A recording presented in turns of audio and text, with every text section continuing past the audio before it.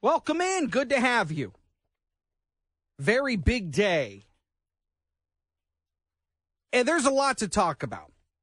Obviously, the situation with the UAW is a big one.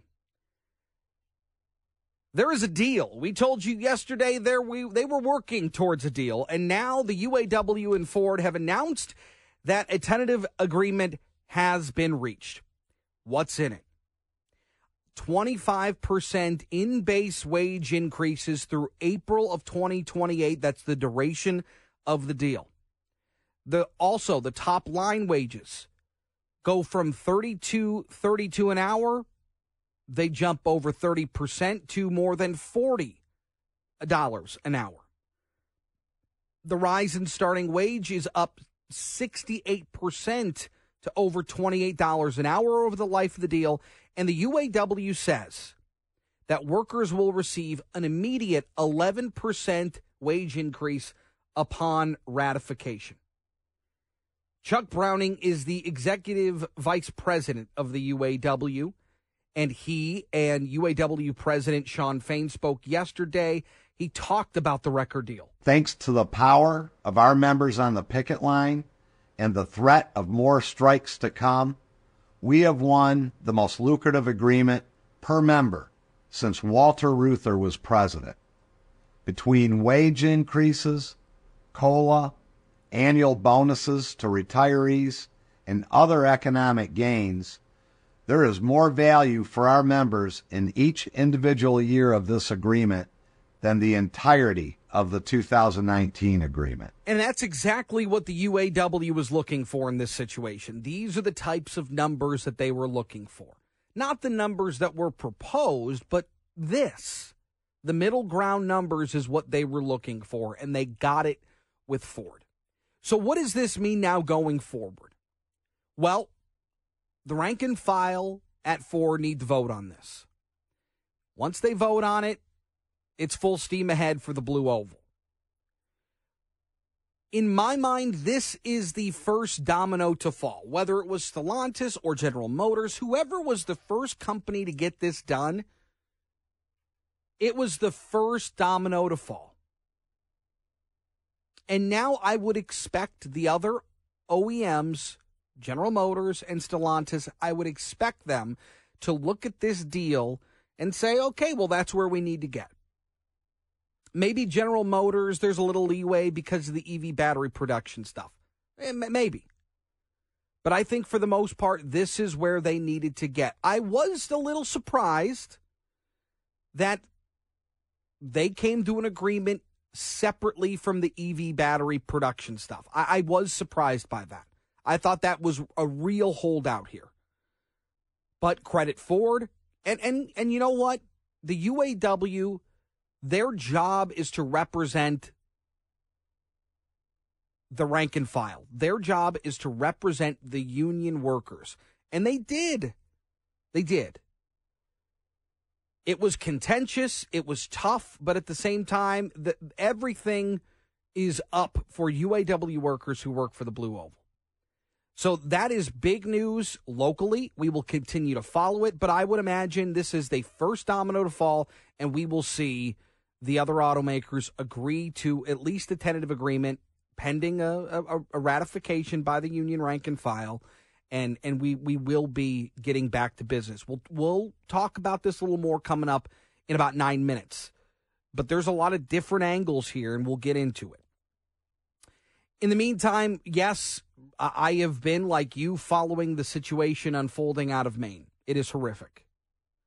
18 dead, 13 others injured. There was a lot of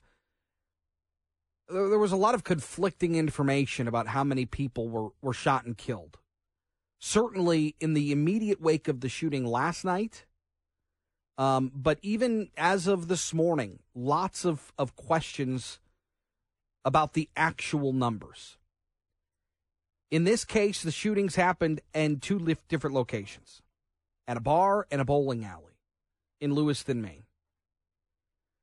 There are shelter-in-place orders because they have not been able to locate Robert Card, the 40-year-old man who they believe shot and killed 13 people and injured 18 people dead, 13 injured.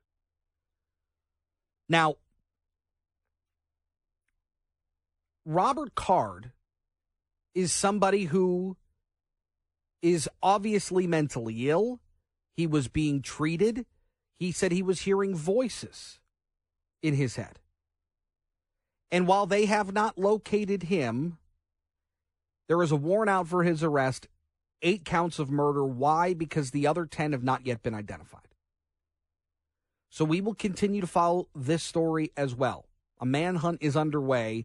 Somebody who is being considered armed and dangerous on the East Coast, so we will follow that for you as well. We'll talk about it throughout the day in segments to come. In the meantime, job burnout is common in many professions, post-pandemic for certain.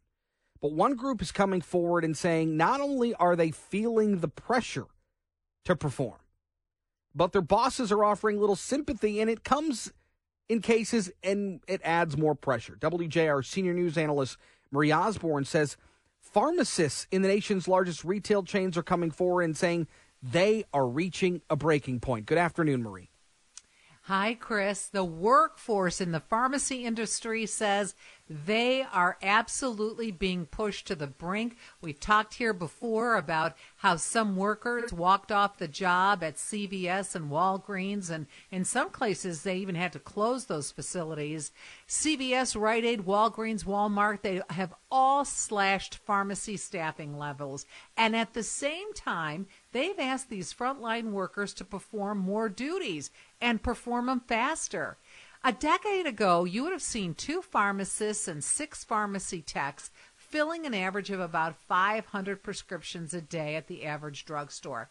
Now, a lot of these outlets have half of that staff and even higher prescription volumes.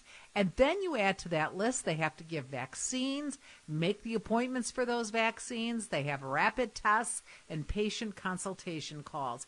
Every task is timed, and it is compared to corporate goals, which measure speed and profits. Staff are being pressured to answer phones faster, push vaccines, fill the prescriptions, and if they don't do it fast enough, they could lose their jobs. According to reporting by USA Today, representatives of CVS and Walgreens say there have been challenges, but they deny that they push these goals that might be harmful to customers. They say corporate service goals are standard in the industry. But the pharmacists do not agree. In a recent survey in California, 91% of chain pharmacists said that they lack the staff needed to ensure safe patient care, adequate patient care. So, Chris, as you can imagine, the profession has overall taken a hit. Pharmacists and techs have rebounded to pre-pandemic rates, so there are enough bodies right now, but overall, interest in this profession, it's at an all-time low. It's another line of work that we just can't afford to see less and less people. And Marie Osborne, thank you very much. Thank you. All right, coming up next, we got to take a break. What does this mean for the auto industry going forward? What does this mean for labor negotiations going forward? Ford and the UAW have agreed to a tentative deal. What does that mean for General Motors and Stellantis? We'll talk about it next on JR Afternoon. Today, we reached a tentative agreement with Ford. For months, we've said that record profits mean record contracts. And UAW family, our stand-up strike has delivered. That is UAW President Shawn Fain. And there is a tentative deal between the UAW and Ford. What does this mean? Not only for Ford and the UAW, but then for General Motors and Stellantis. That's where Marick Masters comes in, the professor of business at the Mike Ilitch School of Business at Wayne State University, a labor expert, and he joins us. Marick, good to have you once again. What stuck out to you about this agreement between the UAW and Ford? Well, it moved substantially in the direction the UAW wanted, and I think it reflected a successful bargaining strategy on the part of the union. The question is whether or not the increased labor costs can be adequately adapted to by the company without hindering its competitiveness. That's an open question at this point in time. But the challenges facing the company are steep regardless of this contract or its cost implications just by the nature of the transition to electric vehicles. And therefore, it will have to pay more attention to its overall pricing, capital investment, and cost reduction efforts as it moves forward to compete. What is this particular strike? And again, I would imagine that we're going to get a deal done between the other two automakers, and we'll get to that momentarily. But the way that this strike was structured, what does this do to labor negotiations going forward between companies and unions? Well, I think it sends a signal to other companies that they can expect ambitious and bold demands from union leaders and their members, and that they will be accompanied by harsh media campaigns that attempt to put companies and their executives on the defensive and align public opinion with the union, as well as identify favorably predisposed policymakers with the union point of view. It will also, I think, make them realize that unconventional strike strategies and disruptions of work will be used on a tactical basis to inflict harm. That, I think, was somewhat evident in the 3-day strike that the Kaiser Permanente workers waged against the company, an unfair labor practice strike. And this sort of asymmetrical, unconventional strike by the UAW threw the company off balance and forced them, I think, into bargaining against each other and against themselves. What does this do to the negotiations with the other two companies, General Motors and Stellantis? The way that the workers have been sent back to work puts additional pressure.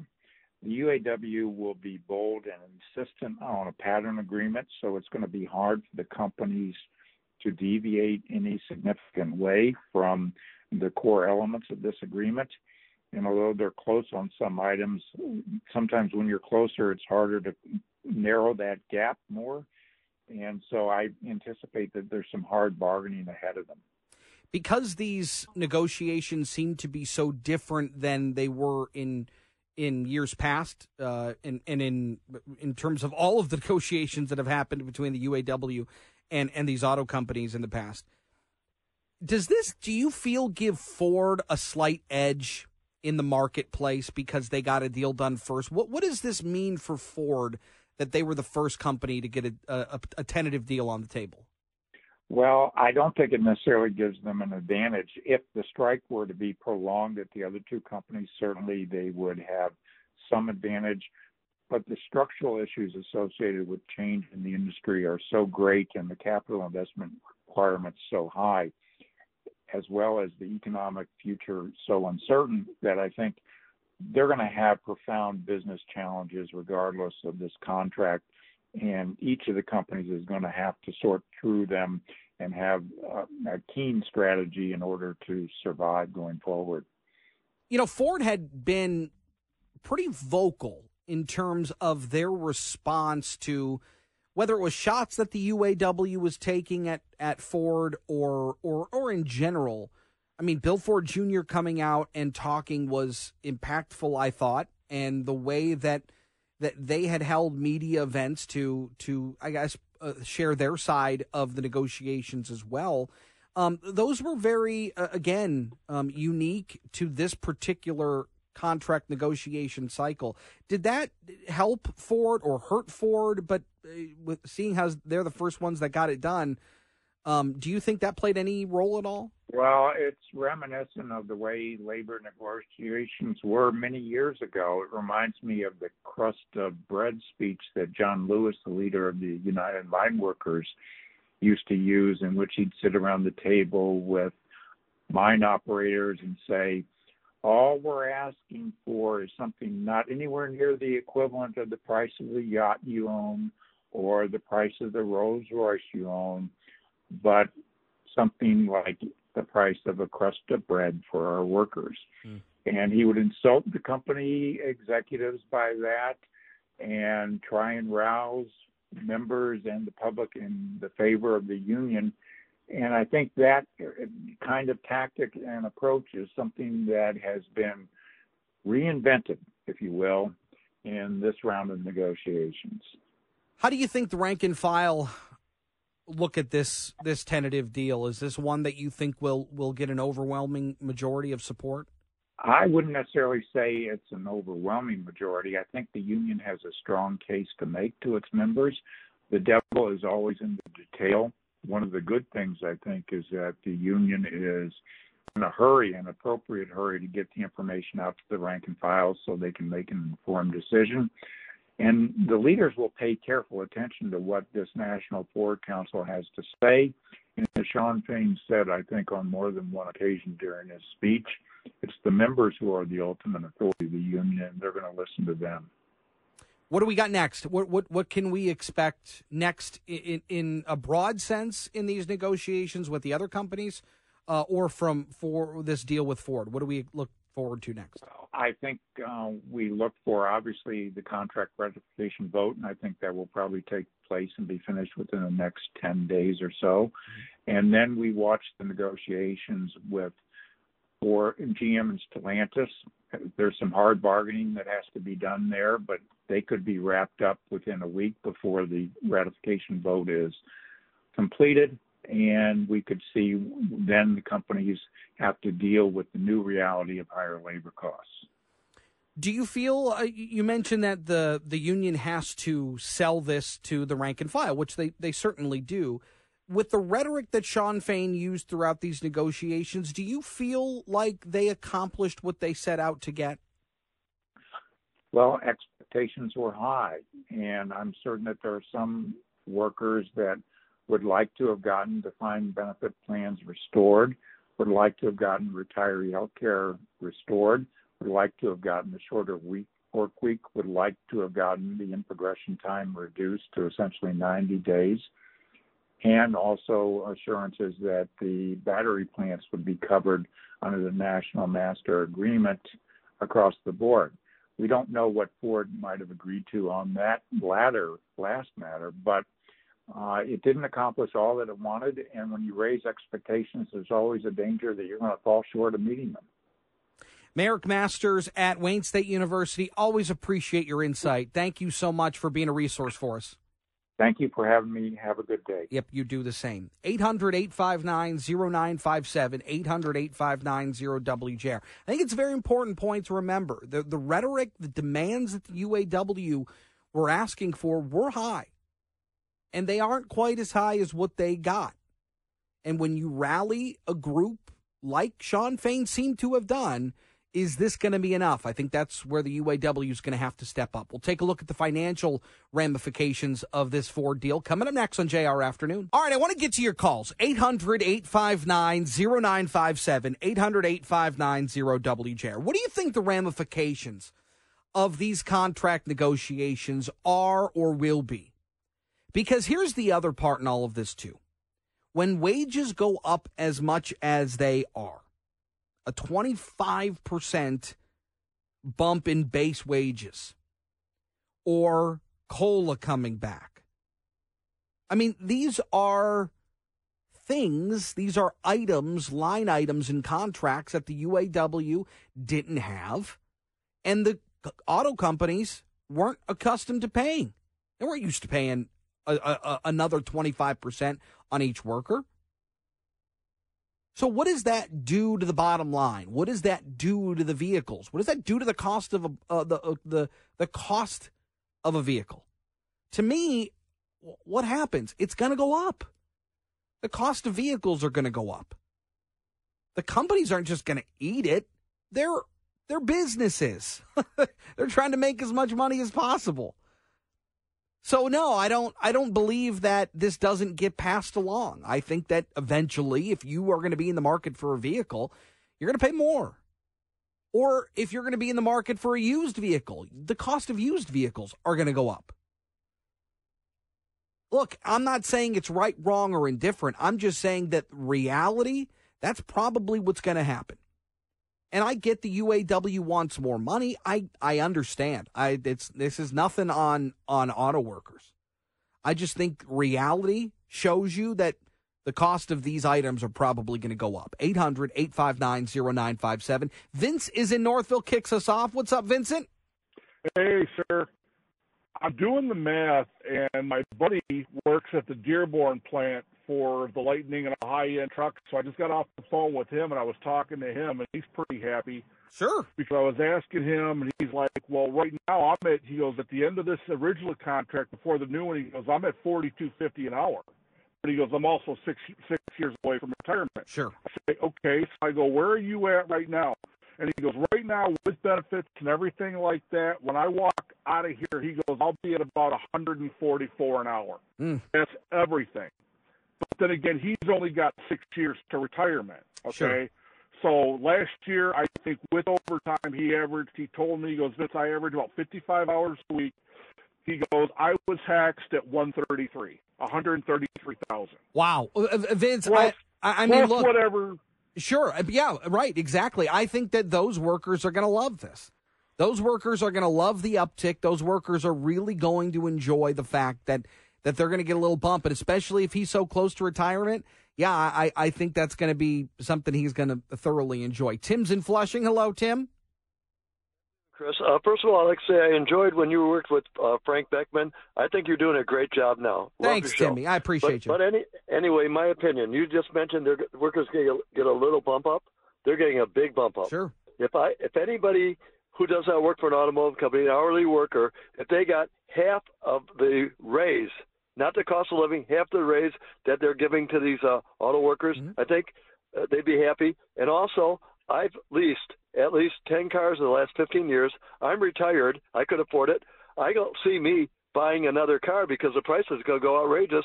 And this is just setting up your other car companies, the Toyotas, Hondas, Hyundais, to basically take over the area.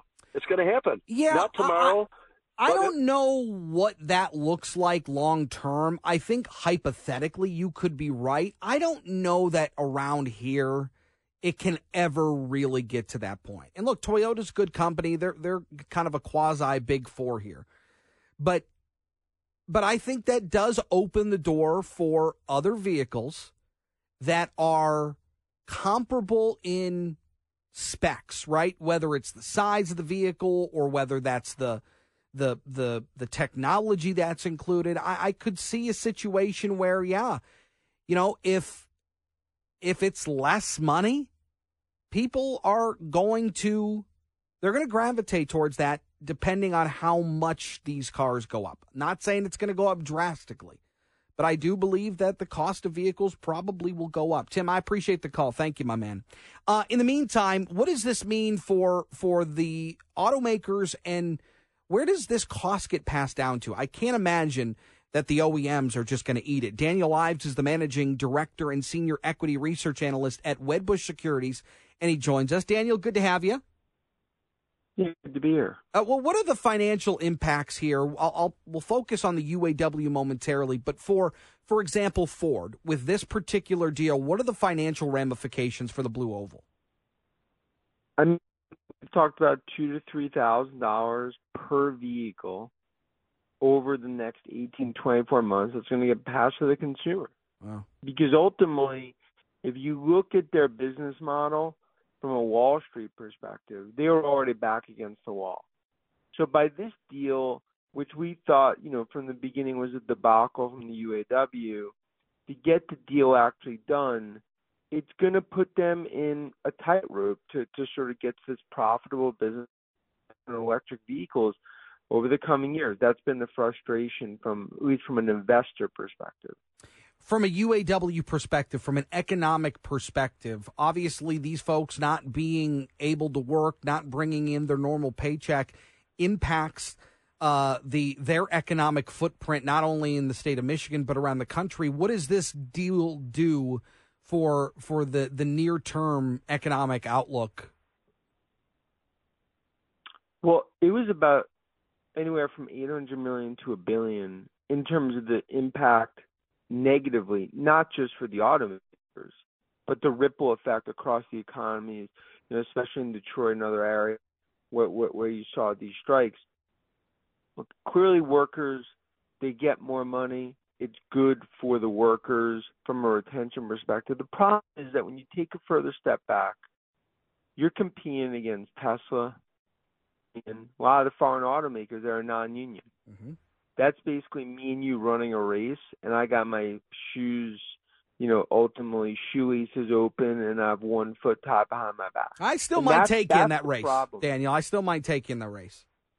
Again, you've never seen me run, but you never know. Yeah. No, but that's the frustration. And, sure. You talk about, you've heard Barra from Farley, is that, essentially it's been a black cloud over these names. And I think also the way it was done leaves a particularly bad taste in the mouth.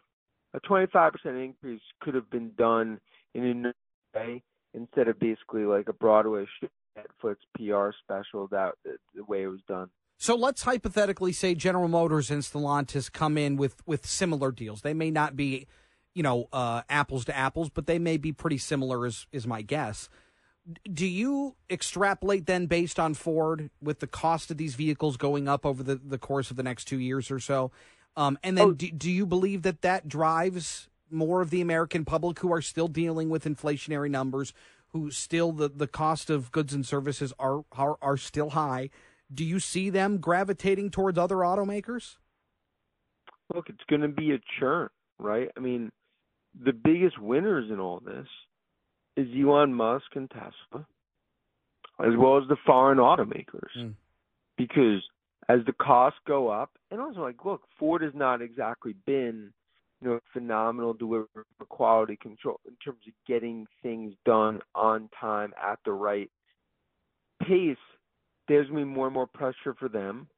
You're going to have a clear churn as prices go up and other electric vehicle companies come in. And then in terms of the EV strategy, which when it was laid out, the blueprint made sense, you do have to reevaluate some of it, just given this UAW situation. Sure. Daniel Ives with Wedbush Securities. Thanks so much for your insight. Appreciate it. Thank you. Got to take a break. We'll get to more of your calls, your texts coming up on the UAW and Ford tentative agreement. What does it mean then for General Motors, for Stellantis? And could you see a situation where the cost of these vehicles are going to go up? 800-859-0957, 800-859-0WJR. And speaking of vehicles, more school districts are going towards electrified buses. We'll talk about that next as well on JR Afternoon. All right, welcome back. 800-859-0957, 800-859-0WJR. We're talking UAW. We're talking the tentative agreement Ford. And what's the next domino to fall? I got to imagine now that Stellantis and General Motors see the type of deal that got done with Ford, I got to imagine that they'll come in with something similar to try to get this thing done and get people back to work, get vehicles rolling off the line again. But the reality is when you're dealing with an increase in pay of up to 25%, when, COLA is back, improvements to 401ks and pensions, all those things are back.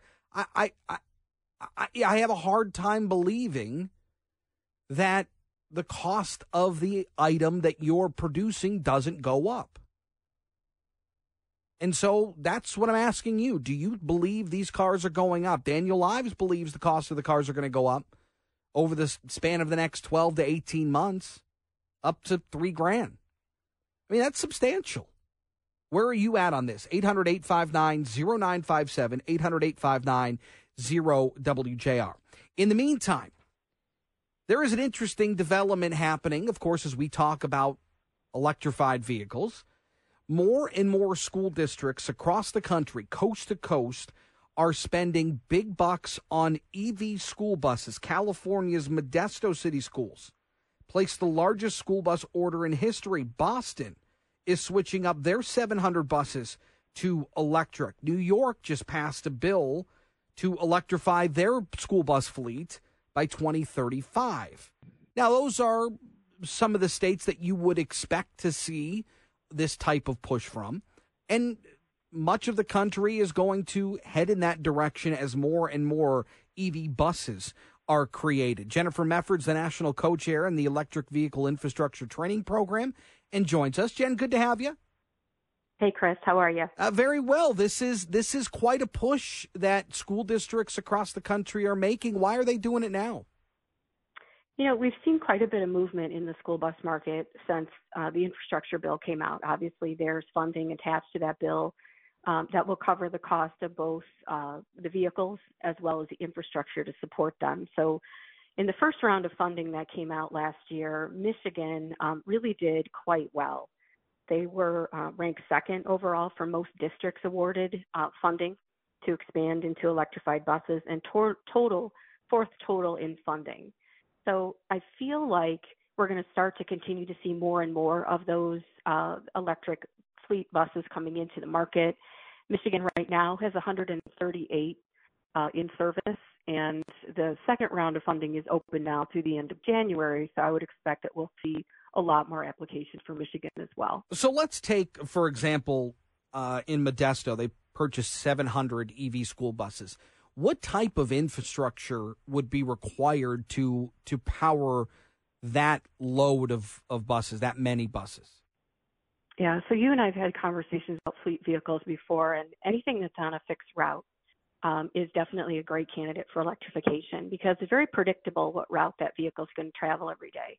We generally know where it's going to start and stop, how long it's going to be in service, and where it kind of comes home to rest. School buses in particular have a large amount of downtime during the day. So these vehicles will actually be able to be charged oftentimes on level 2 charging, which is not as expensive from an infrastructure standpoint because you have longer time, Chris, to charge them during the day while they're resting, if they will, in between routes. Do you think school districts around the country are looking at maybe some of these other districts, whether it's in California, New York, or Boston, or even here in Michigan? Do you think they're looking at how this is working and whether or not, or sooner or later, they should hop into EV school buses? Do you think they're looking at this almost as like trial runs? Yeah, they're definitely looking at it. I mean, it obviously helps when there's funding attached to it, but there's no question it's cleaner. And the operational cost of the EV buses over the lifetime of that bus really kind of level out the cost. They're cleaner. Obviously, everything, there's 500,000 school buses, big yellow buses running around our country right now, and they're running on diesel. So this is a cleaner option, quiet option. You can also even look at configurations with those large installations in California where you could use some energy storage, charge with renewables, store that energy either in the vehicle or in battery energy storage, and utilize that to offset some of the electrical happening at that facility. So I think just like so much of electric vehicles right now, everyone's looking at all of it. And definitely, I do see Michigan will continue to expand in this area. Is there an opportunity here as more schools hop on board that there will be additional jobs created in this type of realm? I think for me, one of the biggest, of course, any infrastructure going in is going to create more work for existing electricians, existing contractors. And there's obviously going to be a maintenance component to this that's also a job creator of actually maintaining, that vehicle. I think one of the cool things about some of the schools that I've been in contact with, even in California, is the learning opportunity for the students.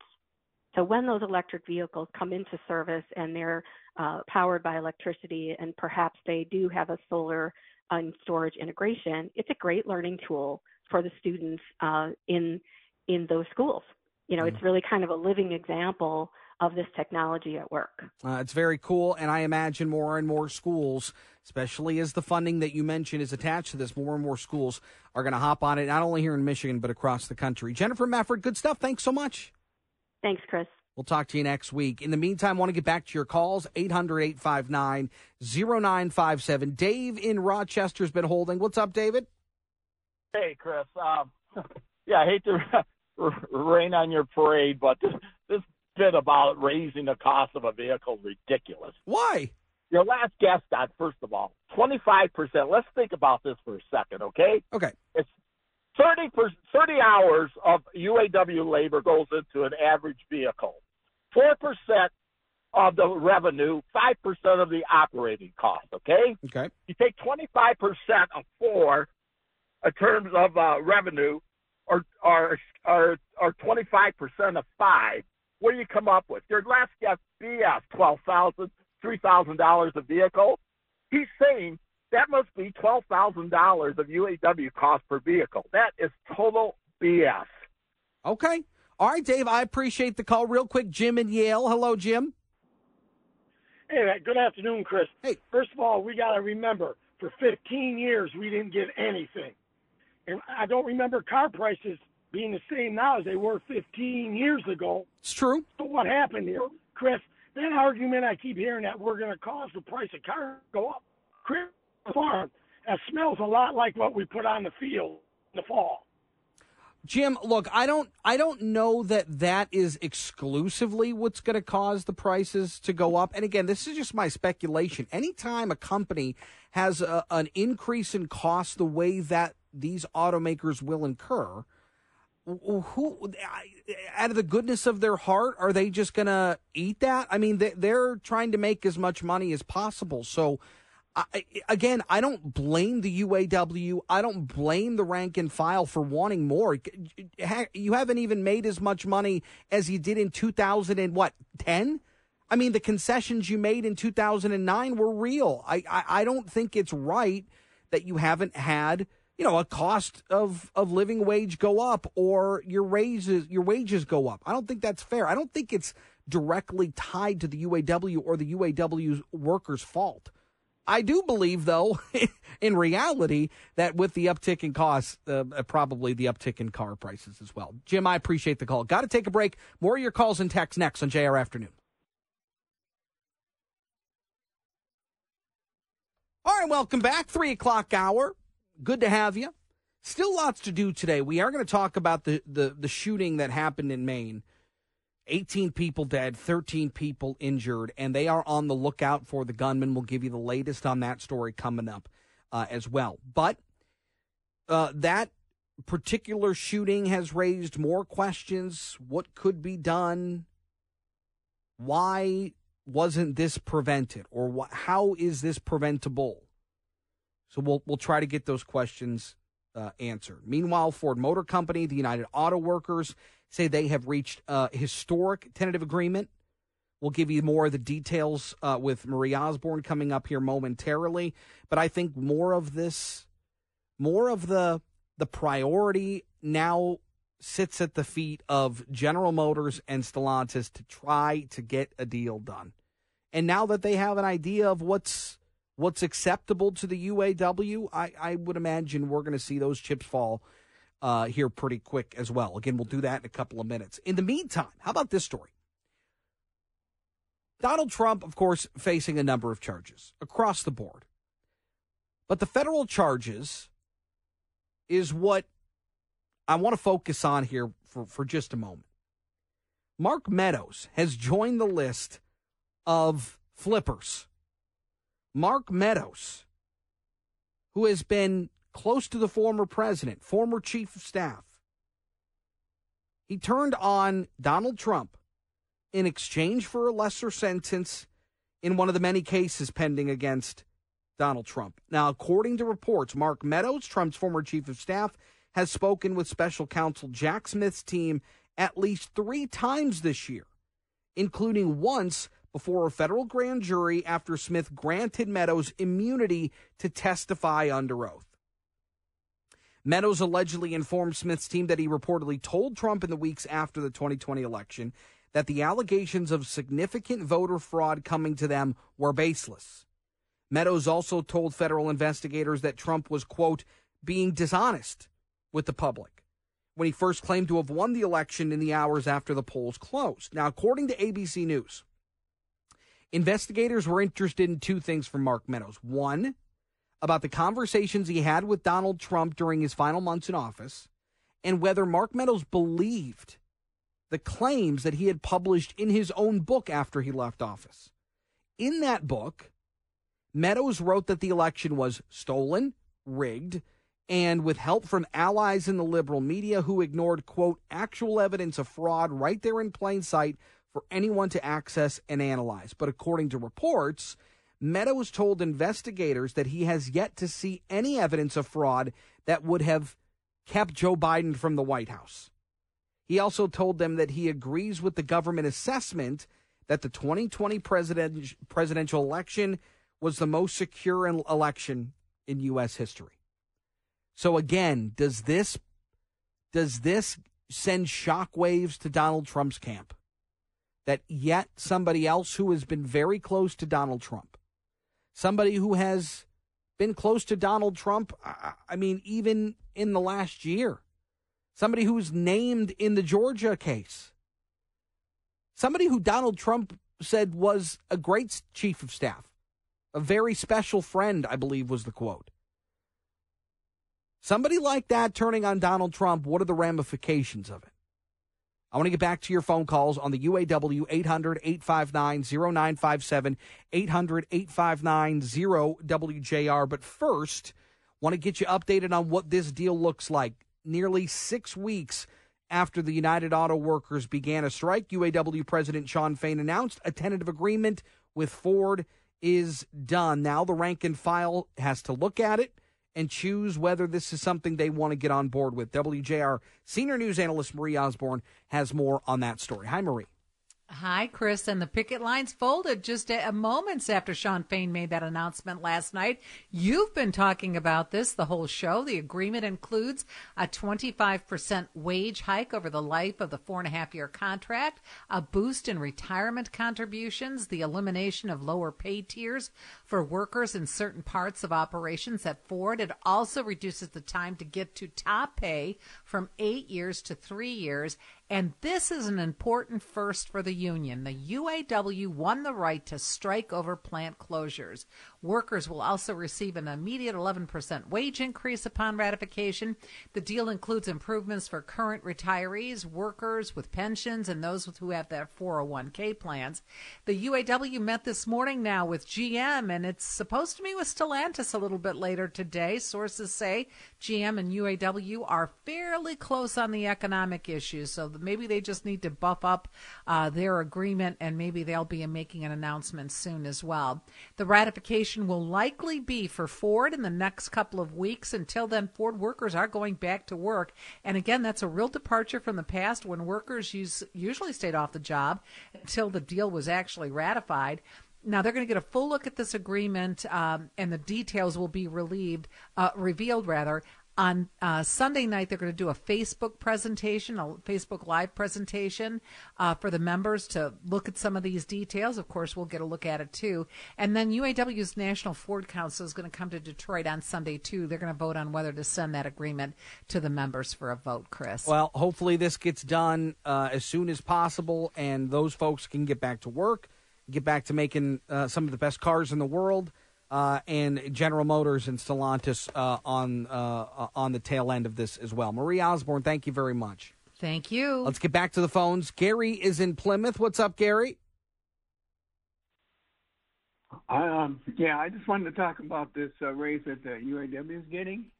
Yeah. And you kept saying it's going to raise the price of the car. Well, I think it could raise the price of the car, yeah. Well, the cost of labor is, it used to be like 5%. When I retired. Okay. The price of a car has gone up 15%. Yeah, Gary, were you a UAW member? I was. Okay. So the price of the car went up 15%. Okay. And I think that the labor costs, there's got to be less labor costs now because there's less people. They've got more robotics. So why would the price of the car go up? It should go down. Well, yes, but also when you're talking about a 25% wage increase right off the rip, I mean that's the first line item that they got. Where does that money come from? Is Ford expected to? They don't get the 25% right away. It's no. 4 years. Correct, but my point is, and that's not even the other items that the UAW fought for and got. My point is that with the uptick in the cost of what an hour, the hourly cost of what the OEMs pay per employee is going to go up. Where does that money go? Who is incurring the cost of that? the price of labor is not going to go up. Okay, I mean, Gary, okay, that's fine. But my point is the UAW fought for a lot here, and they got a lot. And so what the cost of what the automakers are going to pay out per hour is going to go up, whether it's incrementally or not. I mean, look, Daniel Ives with Wedbush Securities says the cost of a vehicle could go up $3,000, $2,000, $3,000. I mean, baloney. Okay, well, look, we'll see. I hope that's not the case. But my point is, the reality is when you are dealing with an increase in pay, when you're dealing with an increase in money and spending that you weren't spending a year ago, well, where does that money come from? I would imagine the consumer bears the brunt of that. Right, wrong, or indifferent, the UAW fought for and I think got a lot of what they deserved. But at some point, somebody's got to pay for it. Gary, I appreciate the call. Real quick, Justin in Westland. What's up, Justin? All right, so the initial bump is a 20% bump, which comes from the vehicles. Originally, were $2,600 per vehicle for labor costs, up to $3,100. So you're looking at like a $500 increase per vehicle for the initial bump. Okay. So as far as the cost, where that cost lands, because I see you stressing that point, what's going to happen is some of that cost is going to go to the consumer, and then another part of that cost is the company is going to redouble their efforts to cut jobs within the facilities. That's very possible too. Do. Sure. So it's not possible. That's how it works. Okay. But so that's where the cost is going to come. Where it's the battle for this pay increase isn't done just yet, because it's still going to be at the factory floor while we're trying to keep people at work. No doubt. Justin, good stuff. Appreciate the call, my man. Thank you. 800-859-0957. 13 people are injured. 18 people are dead in Lewiston, Maine. We'll talk about that horrific situation next on JR Afternoon. All right, welcome back. The situation that was unfolding last night in Maine was it was heartbreaking. 18 people dead, 13 injured in just a horrific mass shooting at two different locations in the Lewiston, Maine area. Now, there was a lot of confusion about how many people were shot and killed last night, how many people were injured. But authorities today held a press conference, including Maine Public Safety Commissioner Mike Soschuk, who says hundreds of police officers are searching for Robert Card, a 40-year-old firearms instructor and U.S. Army reservist. Now, according to military officials, commanders in the Army Reserve's 3rd Battalion, 304th Infantry Regiment became concerned in mid-July that Robert Card was acting erratically while the unit was training at the U.S. Military Academy at West Point, New York. That's when New York State Police took Card to the Keller Army Community Hospital at West Point for evaluation after he claimed he was hearing voices and threats to shoot up the military base. There are 8 warrants. There's a warrant issued for Card on 8 counts of murder because only 8 of the 18 have been ID'd. The rest, he says, more charges will come as more people become identifiable. Where is what is the state of this investigation now? That's where Mike Bouchard joins us, the Oakland County Sheriff, of course, also with the Major County Sheriffs of America. Sheriff, good to have you, first of all. Talk to us a little bit about, and you unfortunately have had to deal with this over the last couple of years, but when you're training for a mass shooting situation, how important is it to be up to date on that training?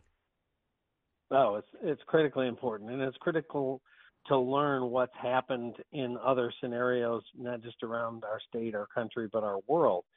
And so that informs our training. So, for example, after Mumbai, the multiple jurisdictional attack where there were multiple venues that got hit by multiple teams, that's when I called all the chiefs in Oakland County, and we met in my office and decided to start training together. That was back in 2006 on active assailants, so that we all had the same training, the same protocol. Go find the threat immediately. No waiting, no staging.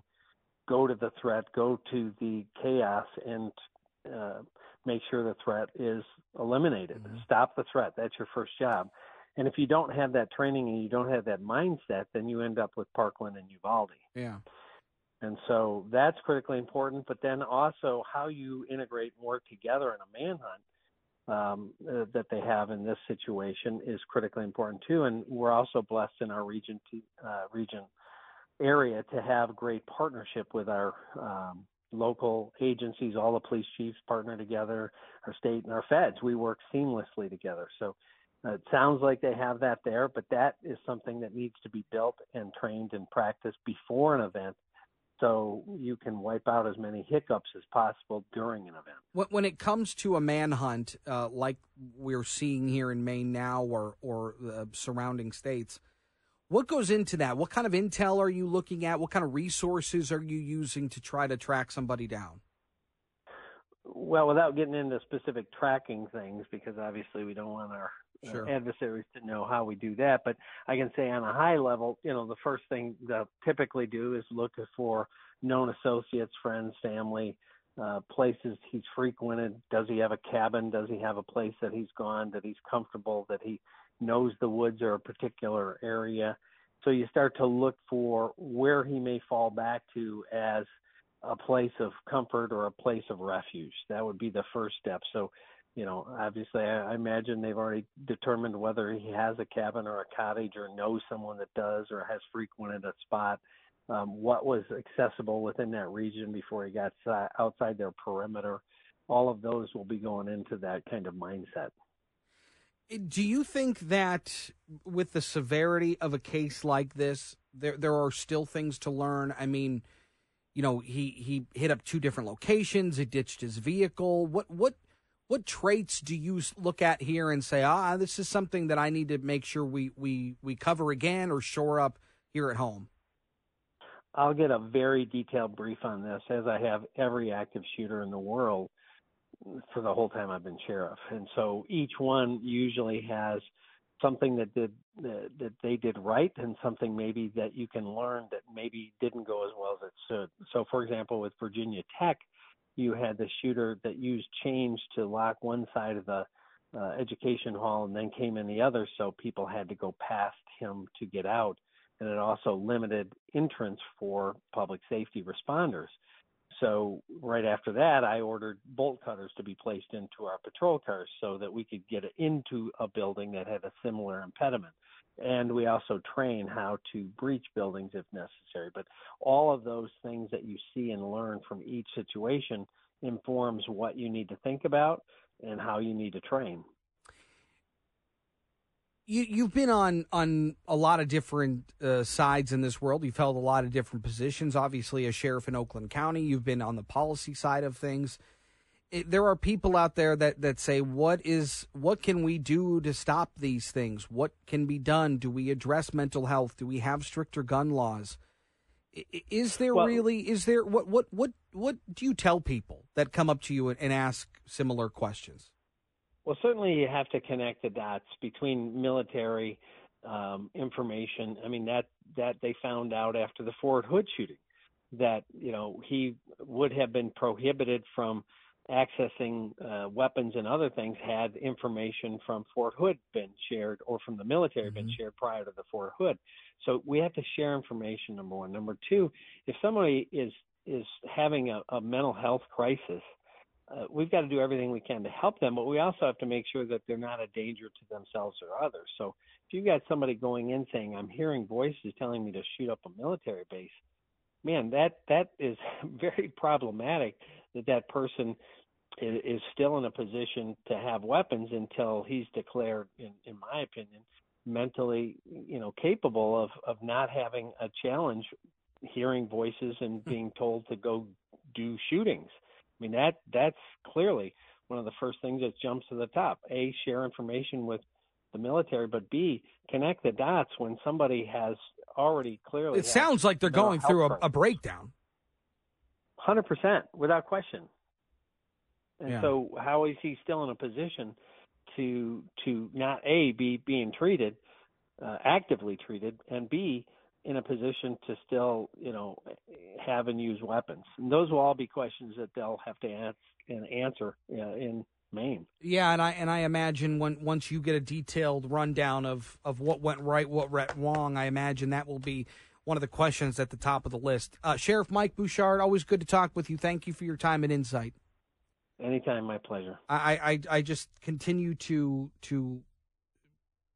struggle with the fact that for those people in that community, I mean, much like what we dealt with here locally with Oxford, there are people's lives changed forever. There are people that aren't going to see their loved ones again, and it is tough to swallow. In the meantime, there is a manhunt still. There are people still fearful that there is a person on the loose that is obviously unstable, that is a murderer, and that is considered armed and dangerous. And there is certainly a fear in the Maine area that this person still has not yet been caught. Coming up next, a very special event taking place tonight. I will be there, but it has to do with helping our veterans and their families. We'll talk about that next as we continue here on JR Afternoon, right here on WJR. Don't go anywhere. Well, we do a lot with veterans here on WJR, and tonight is a very exciting night for me. I'll be emceeing an event out at the Colony Club tonight with a wonderful organization, the Fisher House of Michigan. And it is the Build It for the Brave fundraiser. And they are trying to raise money to build a Fisher House next to the Detroit VA. And if you're unfamiliar, they're facilities where families and veterans of families can stay free of charge while their service member, their loved one, is cared for at a VA. It is a wonderful, wonderful cause. And Kate Melcher, the executive director of the Fisher House of Michigan, joins us, has put this event together tonight. And there are a lot of folks that maybe don't know about Fisher House, but I'd like for you to just take a moment and tell the folks about Fisher House and what you guys do. Well, thanks so much, Chris, for having Fisher House on your show. You're absolutely right. Most people don't know what a Fisher House is, especially in Detroit. People think that it's somehow related to Fisher Body. Different Fisher family, different mission, and just as important a part of the neighborhood. We are a nonprofit that works with Fisher House Foundation at a national level to build and support Fisher Houses near VA hospitals and military medical centers all over the world. Fisher House, Michigan, our neighborhood is here in the mitten. We've helped build one in Ann Arbor that served over 8,000 individuals since June of 2020. And next up, our mission is to build in Detroit on Woodward and Bethune. And so what kind of facilities are these? Are they're reminiscent of like an apartment complex where there are individual housing units in each building. What kind of amenities are there for these families and their loved ones? Well, you might assume that's what it is, but I want to change the premise a little bit. It's a home away from home. It's a beautiful 16-suite home that has a bunch of common areas because it's meant to be a brick and mortar support system. There are 16 individual private suites for the families, but they can come together in a common kitchen and on the back patio. And, it's meant to be like going home to your mom's at the holidays. You get reunited with people that you served with in the military. And even if you didn't serve in the same unit, you certainly speak the same language. When you have a life of service, once you're getting your body repaired through the VA afterward, your families have served with you. And this brings them all back together to fellowship and to help their loved ones heal. And these are expensive homes to build. These are expensive ventures. And when you're putting the love and care into them, like Fisher House does, there's a cost with that. And it's a expensive cost. And that's why this fundraiser tonight is such an important part and another huge step forward in getting this particular facility built. If people want to get involved, if they feel that they want to contribute to this mission, where do they go? How do they go about it? Sure, you're absolutely right, Chris. This is not a barracks building with fancy curtains. This is a building that's going to be worthy of our men and women in uniform. And it takes an entire community to build and support a Fisher House. And you can get started at fisherhousemichigan.org. You can follow us on Facebook and Instagram and LinkedIn at Fisher House Mich, or you can give us a call. Our contact information is on all of those sites, 313-483-6543. We would love to have your help building it for the brave. Well, it's a wonderful cause, and like I said, I can't wait for tonight down at the Colony Club. We'll be there shortly after the show. Kate Melcher, looking forward to it very much, and a wonderful cause, and we hope people take a look at Fisher House, Michigan, and get involved any way they can. Kate, thanks so much. Appreciate it. Thanks so much, Chris. A family's love is good medicine. Yeah, there's no doubt about that. In the meantime, I want to get back to a couple more of your calls. Obviously, the UAW story today is a big one, and I'm just curious to know where you're at. Because while this tentative agreement with Ford and the UAW is a really great step in the right direction in getting people back to work and getting these cars rolling off the line again, what are the ramifications of this? Well, I would imagine that General Motors, I would imagine that Stellantis also will be taking a look at what this Ford deal is, what it's comprised of, and I would imagine they'll come pretty close to matching pretty similarly to what that deal is. Do you expect a raise in the cost of the price of a vehicle? You know, Daniel Ives with Wedbush Securities, if you missed that interview, thegreatvoice.com, it'll be there for you. He says that, yeah, you could see an increase of $2,000 to $3,000 a vehicle in the next 18 months or so. And then what does that do to the automakers? Are people going to be pushed in a different direction? I think those are valid questions to ask. But the UAW, you got to give them a lot of credit. They fought for a lot. They were aiming very high. And at the end of the day, they came in with some pretty strong numbers for the rank and file, at least from my perspective. Now, the UAW members, the rank and file, it's a different story how they look at this. Because from my perspective, when you're asking for the moon and the stars and the sun and you come back with a meteor, well, you're going to need to sell it. And the rhetoric that Shawn Fain used, the striking tactics that the UAW used, you know, did they get 45% wage increases? No, they got 25%. Yes, they did get COLA back. Yes, they did work on the wage tiers, pensions. They got a lot of accomplished that they wanted to get. But is that going to be enough to appease the rank and file that were really rallied around the Shawn Fain message? I think it will be. I think when they hear from Shawn Fain, when they hear from the leadership at the UAW, they will be, I believe, willing to ratify this deal. And again, I think General Motors and Stellantis come in pretty quickly after that. 800-859-0957. Jim is in Howell. Hello, Jim. Good afternoon. Hey. Yeah, I was just going to comment that when you start pushing too much business, you know, they respond. And, you know, we've seen it in the past with automation. I think you're going to see another round of automation that's going to be coming as soon as this contract's over. Also, you know, people think that, you know, when the wages go up, it's just the wages, but it's not. Your FICA goes up, the company's contribution. You know, people don't understand that 15.3% of the Social Security collective, the corporation pays, or the business owner pays 7.65% of that out of their profits. Unemployment insurance at the federal and state level, that's paid by the business owner. That's not paid by the employee. So those are other costs that the manufacturer is going to be incurring. You know, so that in and of itself is going to be billions of dollars that's going to be spent. So people really need to understand that it's just not the wage. It's all those, and plus, you know, let's face it, workers' comp goes up. Your insurance goes, your liability insurance in the business goes up because employees making more money, there's more risk to the insurance company, so that goes up. All right, Jim, it's good. No, you're right. It's good thoughts. I appreciate the call, bud. Thank you for holding on. Josh in Shelby Township. What's up, Josh?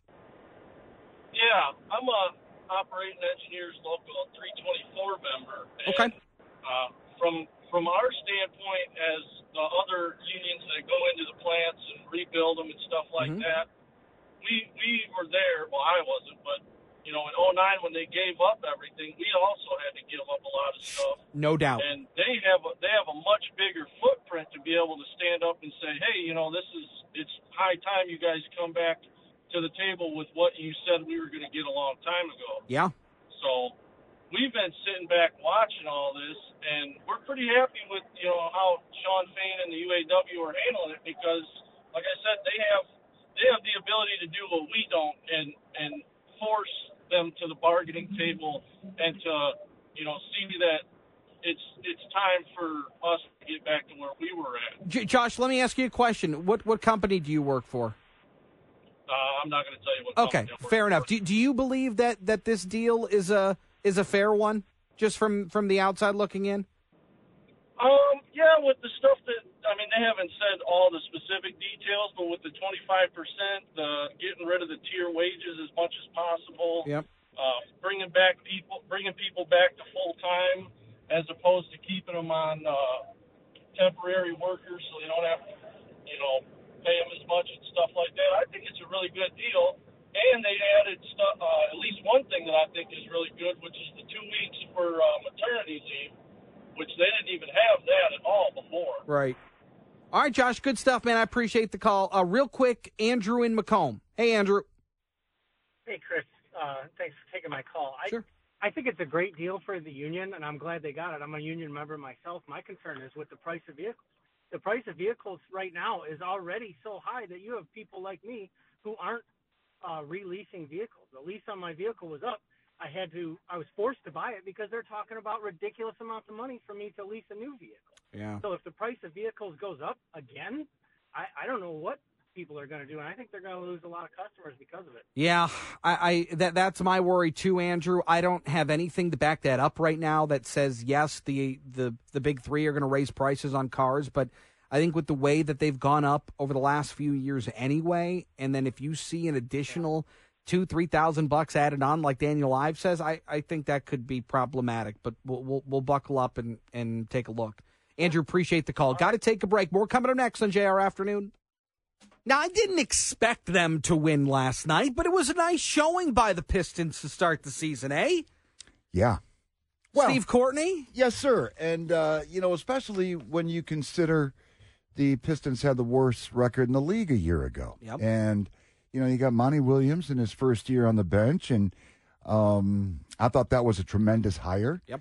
And we'll see what goes down. Meanwhile, let me just say this, if I may.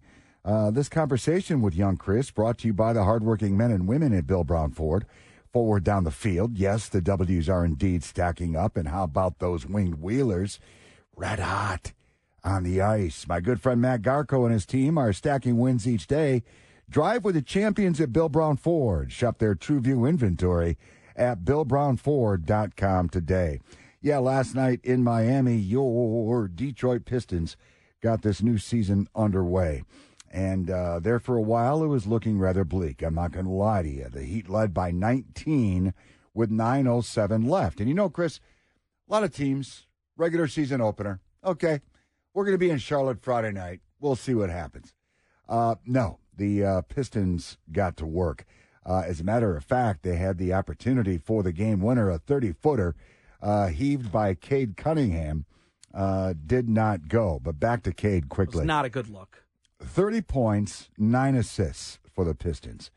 Can't discount how important this dude is, especially after not being able to go the distance a year ago. Jalen Duren, 17 points, 14 boards, 4 assists, and 4 blocks for the Detroiters. Isaiah Stewart, a.k.a. Beef Stew, 14 points, 14 boards. Killian Hayes, he put in 10. And you got to believe Monty Williams, the aforementioned, happy with the final push there. The quote, we have a resilient group. The guys believe in what we're doing. They believe in each other. I think that stuff is really important. So there you go. They will indeed visit Charlotte on Friday night. The home opener is Saturday against the Bulls. The problem with Cade, as you mentioned, is he hasn't been able to play an entire season. And when I say play an entire season, I don't mean you play all 82 games. I just mean you're available, right? You're a part of load management. Cade has not been healthy for an entire season, and that's an issue. Well, and we'll see. Hopefully, he can shake that this year. But the last thing you want as a kid his age, as a professional athlete, is to have the China doll reputation. And, dude stays healthy and, puts up the numbers that we all know he's capable of. Speaking of China doll, Ken Brown. Ken Brown's here. Yes. Hey. If I may chime in on that Cade Cunningham thing, that situation last year where he had the stretch fracture, he's had that since high school. They just decided to take care of it last year. So he's not a China doll. He had been playing with that for years, and he'd have to take games off because the leg was hurting. They finally decided to take care of it now early in his career so he can have the longevity of his career. So he's not a China doll. That's a recurring problem. So you're telling me he's going to play all 82? Well, he played 68, I think, the first year. So if he plays 68, look, it's the NBA. They don't play. They don't know a number over 60. Something. Correct. Well, and the way things were going a year ago, why not have some work done? Right. But the thing is, I think that the Pistons kind of put the brakes on it in the season because they wanted that number one pick seed-wise and then didn't get it. Yeah. But I tell you what I saw last night was encouraging. I'm going to tell you one thing, though. You got to call a better play at the end of the game. Agreed. Highest paid coach in the league or second highest paid now. I didn't like that look. And you got to consider the Pistons going into this year rather shorthanded because Bojan Bogdanovic still nursing that calf. Yep. He is out. He's going to be reevaluated in 4 weeks. Isaiah Livers dealing with an ankle. He as well will be reevaluated in 4 weeks. And then point guard Monte Morris, he's got a quad deal working. He'll be reevaluated in 3 weeks. So it's going to be a fun year down at LCA. Yeah. The Red Wings look different. I'll just say very promising. The cat. I'm all about the cat. To Brinkett. Ooh. My gosh. I mean the way that they play offensively, and look, the league is a lot different than it was back in the early 2000s, but the staple, kind of the identity of those Red Wings teams we were going to pepper the net. We're going to have 40, close to 50 shots a game, and we're going to make you grind it out in the crease. This team puts the puck on the net. They're creative. They seem to have a little bit of chemistry with each other. They know where everybody's going to be. I don't know what they're going to do down the road, but this feels different than the last couple of seasons. Well, and I'm kind of shocked you mentioned the chemistry. When you consider that half of this roster via the Iser plan is changed. Yeah. And you got a lot of new dudes in there. But, you mentioned DeBrincat. I mean, this cat is making it look easy right now. Yeah. But, some of the other guys, the new guys, are doing what they brought here to do. And they're a fun hockey club to watch right now. Let me ask you this. So there has been some reports that Patrick Kane, who isn't playing in the league right now because he's injured, he's a free agent. Of course, played with Chicago for many years, won a few different cups there. Played with Alex DeBrincat in Chicago, and DeBrincat scored 40. He has listed Detroit as one of the teams that he is watching for to see how their season progresses. So maybe a midseason ad, somebody like that, I think would be a really nice addition for this team. I think El Capitan, Stevie Y would kick the tires. Yeah, I mean, take a look at it. I mean, what's it going to cost, and this, sure. that, and the other thing. Sure. Don't some baggage come with him though? Nah. Okay. What are you guys doing today? What are we going on? Well, we're going to talk to Lugan Tomlinson from Tel Aviv. We're going to talk to a woman in Seattle who is done with the working on behalf of criminal victims. She's had her fill with it, and she's done with it. So it'll be interesting to turn in for that. She was a criminal advocate the whole time, attorney, whatever. She said she's done. She's done. She's done with it. She is done with it. Now she's taking the side of the perpetrator. No, she's taking the side of the law. She said the perpetrators are getting away with it. Fair enough. Okay, good. And we have another person from the General Counsel of Israel on. So we got that going. We're going to talk a little, might talk a little basketball. Matter of fact, Monty Williams might be joining us. It's today? 50-50. Yeah, 50-50. Are you going to tell him what you said? I'm going to tell him, today? man. I'm going to tell him for that big paycheck, I want to see a better play at the end of the game. Okay. Just throw it in the cage and move out the way. Just throw it in the cage. Just throw it in the cage and move out the way. It's not going to work. Hi, Mr. Williams. Tremendous job last night. This is Ken Brown. Let's do a little role playing right now, Steve. Your body. Hi, Monty. How are you doing? What's up? What's up with the last play, dog? Yeah. Yeah, right. No. I want you to say, well, excuse me, with that paycheck, I expect a better play. That's what I want you to say. Here's how it's going to go. Coach Ken Brown, so nice to have you on the show. Yeah. Listen, 19 points down. You guys almost came all the way back, and I thought it was tremendous. Thank you very much for joining us. Give me $1. Can I change your Can I change your oil? Here's my home address if you want to send the check. All right, good. We got a lot to do today. That's very good. By the way, we will continue to follow this shooting situation in Maine. They are still on the hunt for this gunman, so we'll keep an eye on that for you as well. Unbelievable. You're right. 18 people dead, 13 injured. All right, Mitch Altman, the crew coming up next. Going to do it for me. See you tomorrow. Same time, same place. Have a good one.